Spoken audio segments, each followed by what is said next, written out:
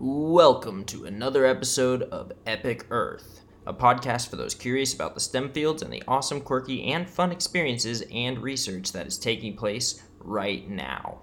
This is episode number 3, Volcanic Mudflows, the murky side of research. Sit back, relax, and enjoy the ride as we take a journey around this epic Earth.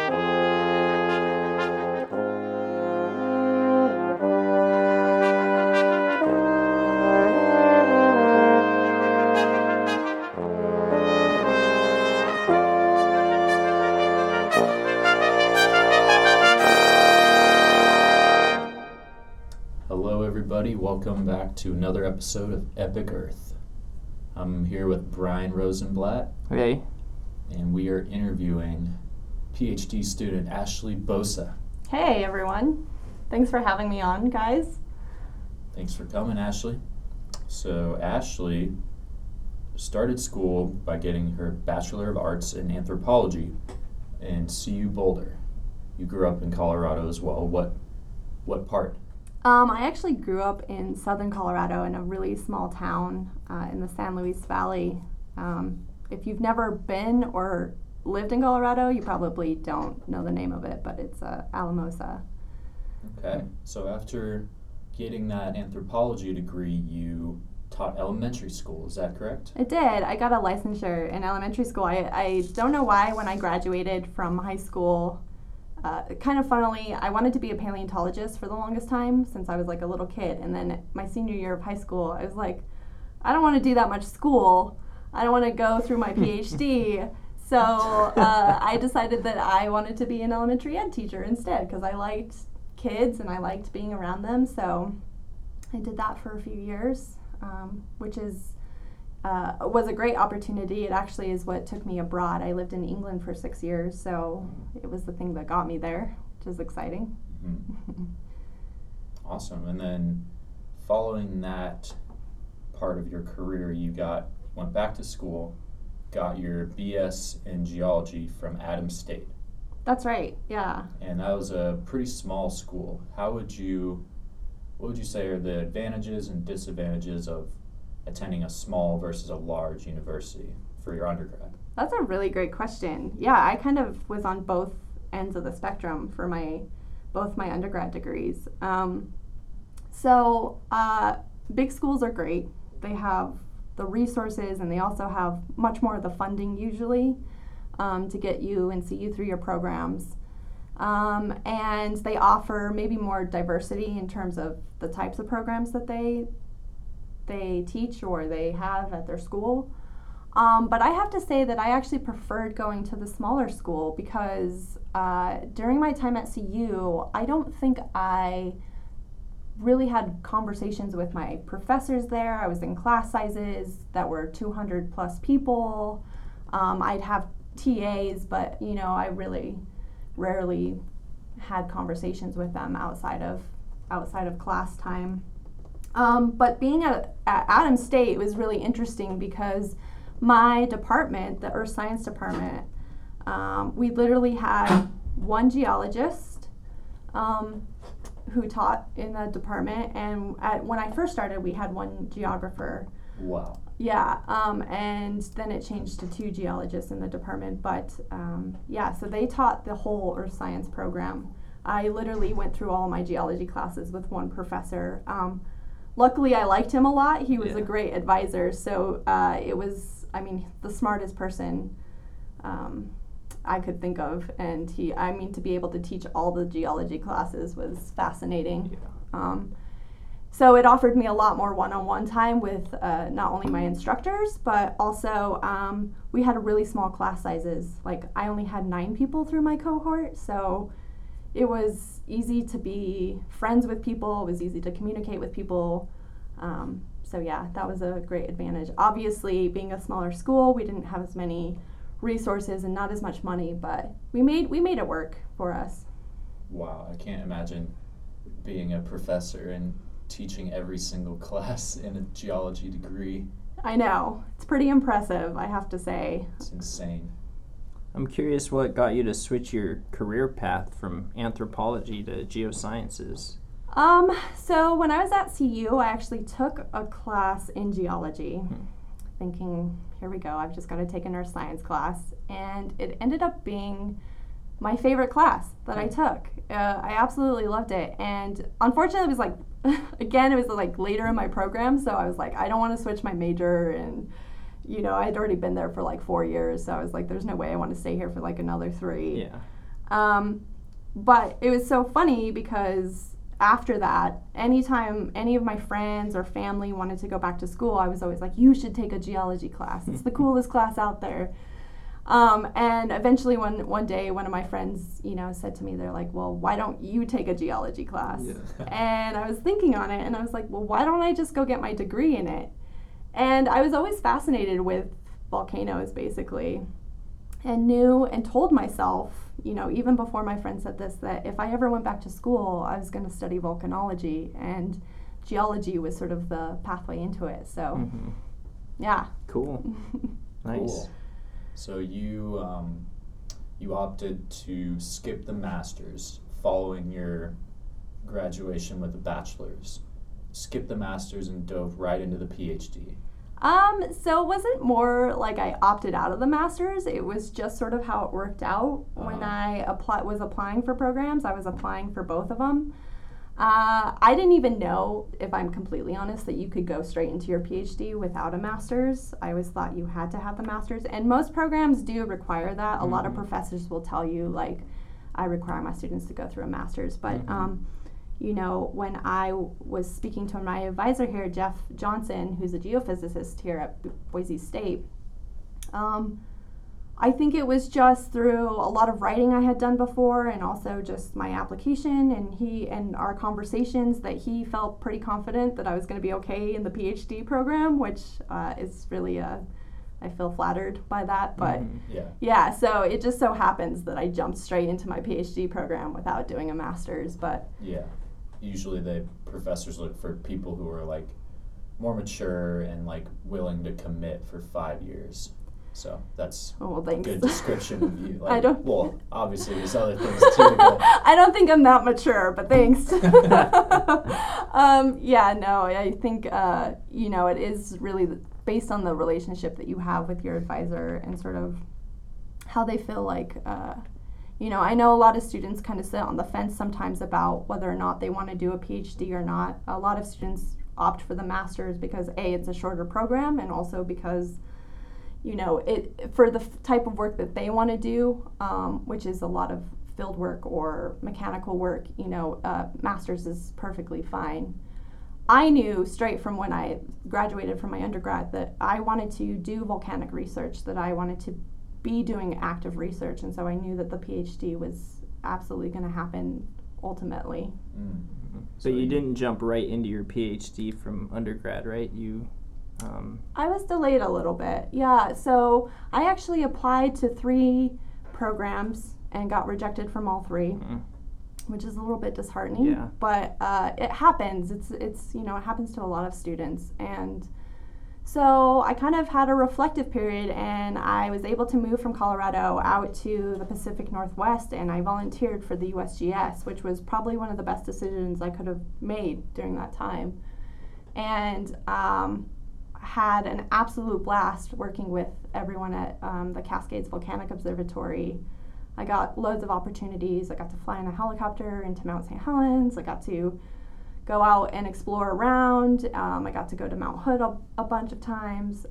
So it was a really good experience. And I got just the work that I was doing there, analyzing and using a lot of their equipment was valuable, and probably what actually sold, you know, BSU on my PhD experience. So looking back on that time when you didn't get accepted, do you think it ended up working out better that way, with you getting that experience beforehand?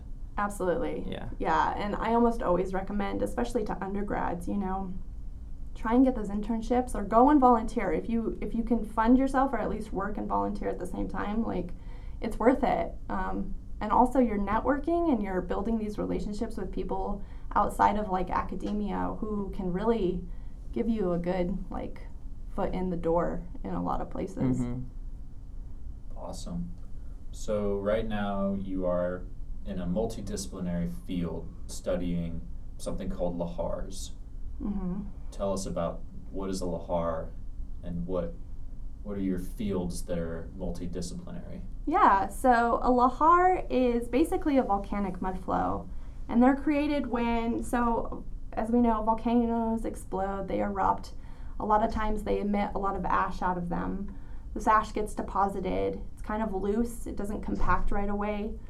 And then when it mixes with water, it turns into a mudflow, and then it turns into different sort of variations of a mudflow. So they can be really, really thick, like concrete slurries, or they could just be like muddy stream flows. And it just depends. There's a lot of different factors that go into it. And so I am using, well, Jeff is a geophysicist. I have no background in geophysics, but we're actually using infrasound, so really low frequencies, anything below 20 hertz, to monitor these flows that come down these drainages. I'm specifically studying something called rain-triggered lahars. So these are when it rains really heavily, it mixes with the ash and starts a mud flow. There are different types of lahars. There's ones that start from snow melting or glaciers melting on glacier-clad volcanoes. There's also ones that happen from if a volcano has like a crater lake and somehow breaches a dam, that can start it. Another example would be like for the Mount St. Helens eruption, you had this massive debris avalanche, so the flank of the volcano slid all the way down, and there was ice in there, these ice blocks which were melting. It was mixing with the river, and so a lot of the loose ash that was within that deposit then turned into these lahars. So there's a lot of variation on lahars, but I specifically study rain-triggered lahars, which occur on a lot of volcanoes across the world. I'm specifically studying one in Guatemala called the Volcan de Fuego, which is one of the most active volcanoes in Central America. This thing erupts probably every 10 or 15 minutes. It spews a lot of ash out into a plume. That all gets deposited. Every once in a while it has a larger eruption. Its last large eruption was in 2018, where it had something called pyroclastic density currents, which are basically really hot ash and rocks which travel down the flanks of these volcanoes at really high speeds. And it's due to when you have an eruption column, so you have a lot of ash and things coming out of the volcano, sometimes it becomes too heavy under its own weight because the air currents can't lift it, and so it collapses, and so it sends these things down the volcano. That's similar to what has happened in Pompeii. Yes, it's that famous, exactly. Yeah, so that's a famous one, is that these people were sort of taken out by this pyroclastic density current. So obviously those deposit large amounts of ash, and over time, as it rains more and more during the rainy season down there, it moves a lot of that ash downstream. And so that is what I'm studying. I'm studying basically the movement of those pyroclastic density current deposits and other ash deposits when it mixes with water. And your other question is, what are the disciplines? So I use the geophysics, but I also use my geology background. A lot of that has to do with geomorphology. So these river channels change a lot because these flows are, eroding away certain parts of the channel. They're also depositing in other parts of the channel. And so a lot of what I'm looking at is how the geometry and the changes in these channels occur after a lahar, or after several lahars in this case. So stemming away from your research a little bit, you and I are kind of on opposite ends of the spectrum. When I first got to this geoscience department, I had no geo background, all physics background. Mm-hmm. And you're kind of the opposite. And I was pretty nervous to be here, thinking I'm missing a majority of the information. How has it been for you, trying to, I guess, catch up on some of the physics and the math? And do you have anything to say to anyone who's afraid to do this because of math or because of the physics of it? Yeah, that's a really great question. I am very scared every day. No, I think, I surprise myself every day with the amount of knowledge that I think that I'm learning. And I owe that in large part to my advisor, who is a fantastic person. He's so patient with me, and he understands that my background is not geophysics, so he's very good at explaining things and talking me through things several times because I'm older and I forget things. But yeah, so I feel like my learning curve has been huge, but it's been, I feel like I'm in a good spot with it. Coding is not something I thought I'd ever do. And then all of a sudden now that's all I do. Yeah. So that's been really interesting, but I'm excited about it, and I'm excited to learn that kind of stuff. I don't have a strong math background. I never got bad grades in math, but I always veered away from it. I'm much more of a writer, so I use that side of my brain more. And that was the one thing I think that I hesitated about when I went back to my undergrad program. And again, I surprised myself. I actually excelled in math when I went through my program, and I think it's just because I'm so fascinated in the topic that the math just sort of comes naturally. And I have to say, I'm still not a strong math person, but I think if you have the enthusiasm and the willingness to learn, I'm kind of like, literally, when I went back to my undergrad program, I had to start with like adding fractions because I just was like, I think Scott said in a previous, podcast, like, if you don't use it, you lose it. So I literally had to go back to basics. And it was just, it was a lot of work, but it was also really rewarding in the end. And I think that's something that people don't really understand when they're just sitting in a math class doing math for math. It's hard to do that kind of math, and there's not a lot of inspiration behind it, but when you're doing the math for something related to something you care about, it's no longer just math for math. It's like the puzzle pieces for your puzzle. You're putting them together and whatnot, so... Yeah, that's a brilliant point. Yeah, absolutely. The applied math is really and the physics too. Physics is a tough subject, but it's super cool to be able to apply it to the things that you're learning. Yeah, very. Yeah. Real, tangible things that you can see. It's like you're modeling a volcano using math. It blows your mind. Right. Yeah. So cool. So something else about Ashley, she was recently awarded a National Science Foundation Graduate Fellowship. I was. So congrats on that. Thank you. Tell us a little more about that. Oh gosh. Okay. Well, I hate to talk myself up, but no. This I actually just was awarded this grant. It's a fellowship, and it's kind of prestigious. It's kind of a really big award to get because they're really tough to get. So I feel very honored and very blessed to have gotten this. For our non-academia listeners, what is a grant? So yeah, that's a great question.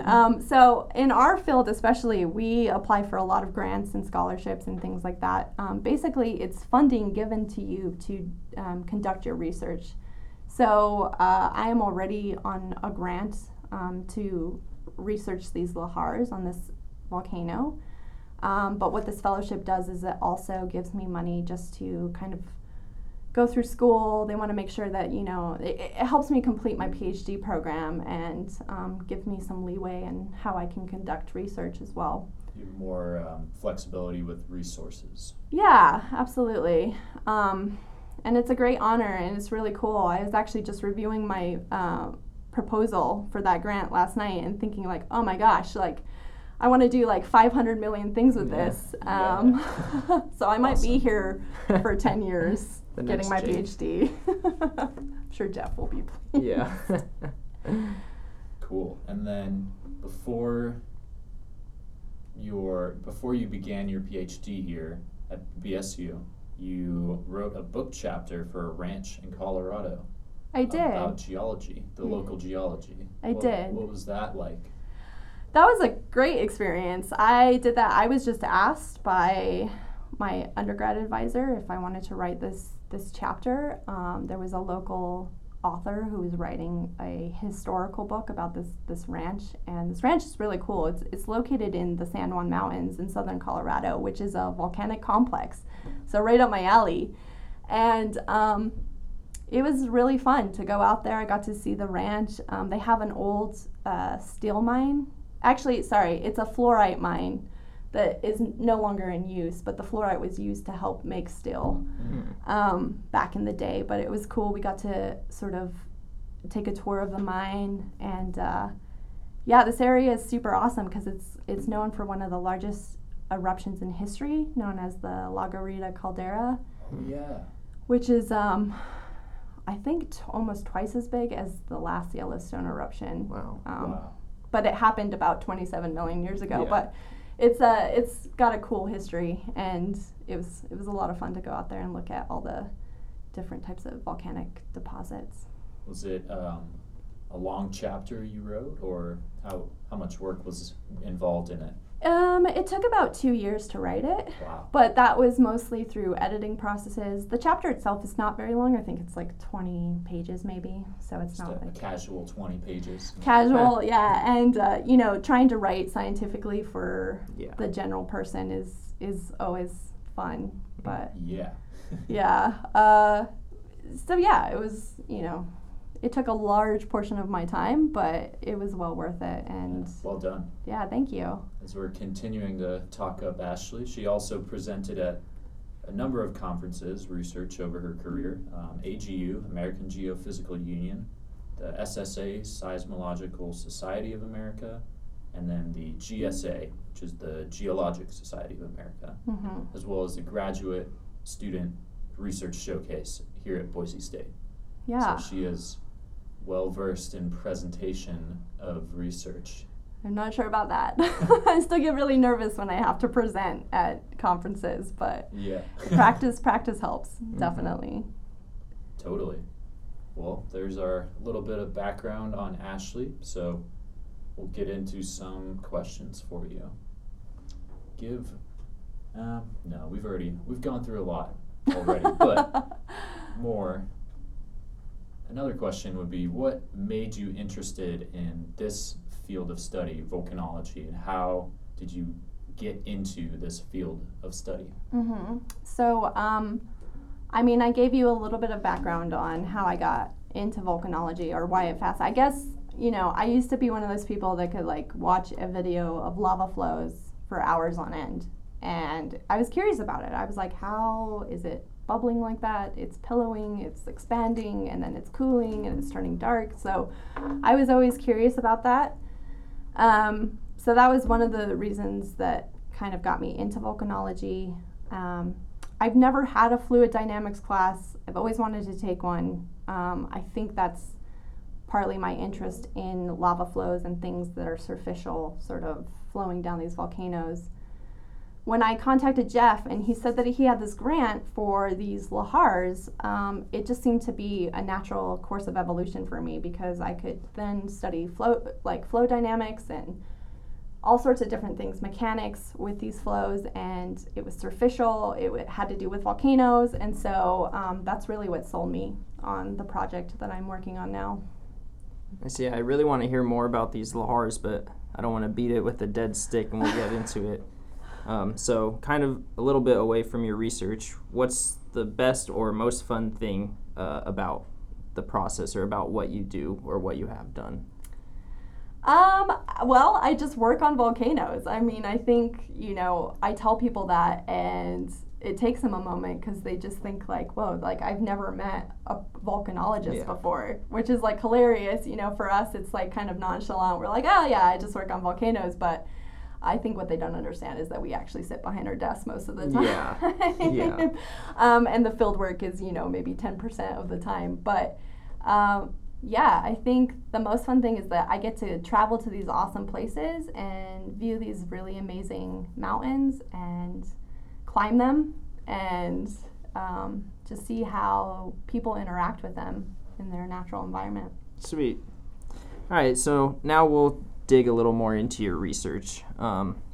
So do you think you could describe your work using some type of analogy or metaphor? Oh gosh. So lahars are quite diverse. I think jokingly, I would say, they pick up a lot of material as they're flowing down these drainages. So they're picking up boulders, they're picking up,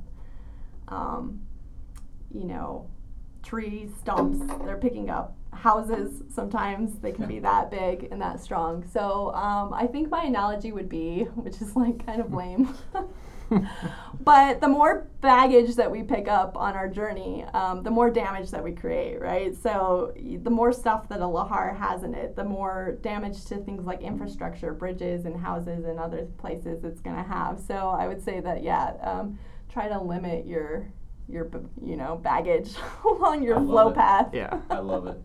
Great. Well, let's hear some more about your research. So we've reached the segment of our podcast where you explain your research to 3 different groups of people. So to begin, how would you explain your research to a group of elementary school kids, 4th to 5th graders? 5th grader. Okay, yeah. So, having been an elementary teacher, I hope I can do this effectively. True. So, to a 4th and 5th grade class or elementary school, I guess I would say I study volcanic mudflows. It's like really muddy water that travels down river drainages or channels and picks up a lot of different stuff. And we're using special monitors to track these flows, so to see where they're going and how far that they're running out. And this will help us sort of develop better sensors and better monitoring stuff in the future so that we can help people stay out of the way of them or, clear out their houses if they need to, if we feel like that's going to be an issue. But they're very cool. Sweet. Okay, so how would you now explain this to a more seasoned group, something like a class of undergraduate students? Undergrad. Yeah, so I would say that, we're using these sensors to sort of detect and track flow paths of these volcanic mud flows coming down these drainages. And we do that by measuring how they're changing, basically pressure changes in the atmosphere, and that's what our sensors pick up. And by doing that, we can characterize the signals that we're seeing to things in the flow, such as boulders or trees. We can also pinpoint where the sources, like the sound sources, are coming from. Are they coming from the front of this flow, or are they coming from the tail end of it? And we can also determine, how big these flows are and how they change and evolve as they travel downstream. Great. So we already know you're well versed in giving research talks. Oh gosh. So now you're at a conference and you're just going to give us a 1-minute thesis, basically, to a professional group of people. Expert. Yeah, so we use infrasound sensors to track and detect lahars as they travel downstream. We co-locate those with seismic data, so the differences in ground shaking versus air pressure waves, which our sensors are picking up. We correlate those, make sure that they're aligned, and also we correlate our signals to make sure that they are picking up good noises. And we use that information to determine wave generation from the lahars. And we also use that information to hopefully determine different rheologies of lahars. So, as these lahars are traveling, they're transitioning between hyperconcentrated flows and debris flows back to hyperconcentrated flows. So we're hoping to use the systems to monitor how those transitions are happening, where they're happening in the drainages. And we also use it to determine, mass flux, these volume fluctuations, velocities, how fast things are moving in the drainages.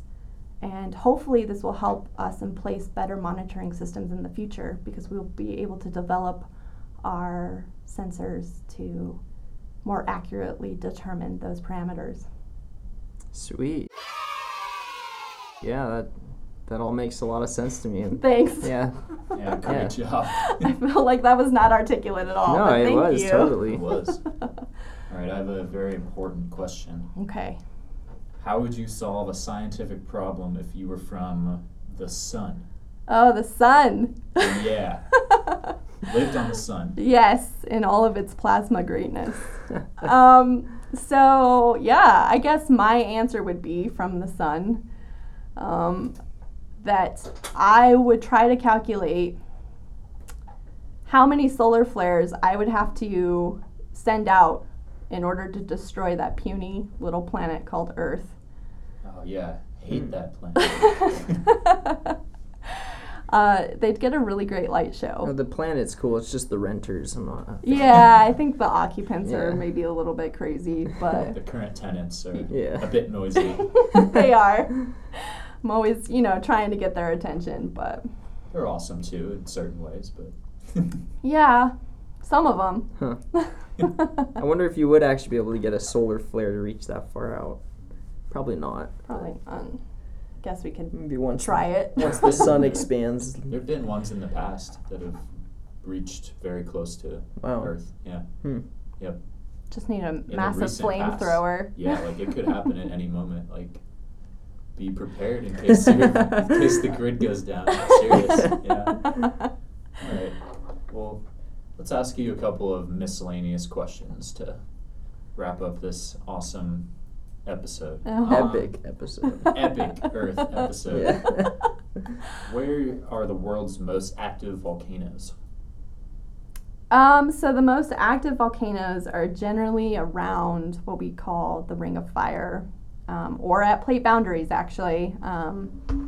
So there are a few volcanoes that don't happen around plate boundaries, but those are the most active ones because you have, one plate going underneath another one. This creates a lot of commotion, earthquakes, if you will, other types of phenomenon, and it also melts those plates, and then you have this uprising of magma, which creates these stratovolcanoes.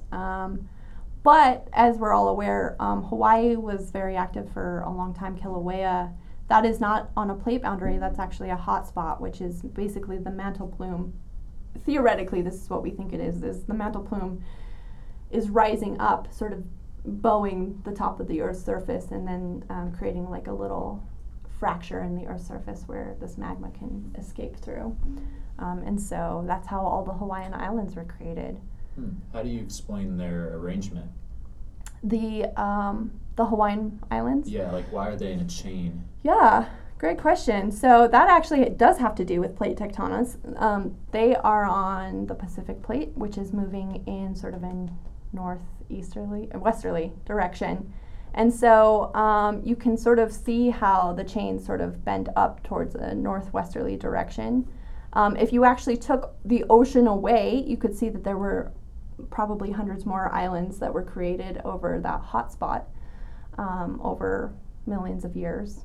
And so that's what's happening, is that the plate is moving over the hot spot. The hot spot's not moving, the plate is moving, and as it moves across, it then creates a new island as it moves. It's like putting a blowtorch on and then just moving, like, let's just say a plate over it. Yeah. That's funny. Yeah. Definitely. That's a good analogy. Cool. Well, simple question. What's your favorite volcano? Oh my gosh. There's, I don't know that I could choose a favorite volcano. I mean, it is hard to not say that it's Fuego, because Fuego is pretty phenomenal, but I think there are tons of volcanoes that, every time I see a picture of a volcano, I'm like, that is like my new favorite volcano. Yeah. But yeah, so it's really hard to choose one. If I had to. How about like a moment? Do you have a favorite historical volcano moment? Anything that you're particularly fond of? Oh man. Maybe Well, not fond of, but something that like resonates in your mind. Yeah. well, I guess because I study lahars, the thing that resonates most in my mind is there was a eruption on a volcano in 1985 down in Colombia. It was called Nevado del Ruiz. And this volcano had glaciers at the top. And when it erupted at night, melted the glaciers rapidly, and created a massive flow of lahars. There were 3 or 4 lahars which occurred due to this eruption. And sadly, it killed a lot of people. It killed about 23,000 people in this one village. Wow. That's not really an uplifting story, but Yeah. the point is that this is why I do what I do, and why we study these flows and these volcanic hazards is because really at the end of the day, we just want to make sure that we protect people and keep them away from something that's so unpredictable. The better we get with our monitoring systems, the better we are at evacuating people and making sure that they're safe. So, Right. So why is it that people live near volcanoes? oh wow, that's a complex question. They're beautiful. I mean, Yeah. if I could live right next to a volcano, I would. Yeah. That's true. Uh, It's tantalizing beauty. Right. I think sometimes, it has to just do with where you're born. And the volcano is almost like a river is to us, or, for some people it's like going to the grocery store, it's just a natural way of life. And I think that, some people prefer to live around these volcanoes because they're really fertile. They produce this ash, which becomes this really rich soil, and so it's great farming land. They can make a business out of it, and make a lifestyle out of it. Definitely. It makes volcano hazard awareness even more important. Yeah. Absolutely, yeah. And some of these systems erupt once over many generations, so the story behind how it erupted or how much destruction it caused gets lost in time. And people there don't always know or don't always think it's as dangerous as it is. Yeah, it's very true. I think, there's a lot of places that promote a lot of hazard communication, and I think we're getting better at it. And not always. There are instances where, we are at fault for not being better prepared, but I would say that for the most part, volcanologists and those people who work with emergency situations around volcanoes are definitely getting more, they're getting better at these situations. That's good to hear. Raising the bar. Yeah. So I have one last question for you. Okay. What is lava or magma? How do you differentiate between them? And then what are they made of? Yeah, that's a really great question. So the difference between lava and magma is lava is just the superficial expression of magma. So magma is like that molten rock, which is underneath subsurface, so it's in the earth.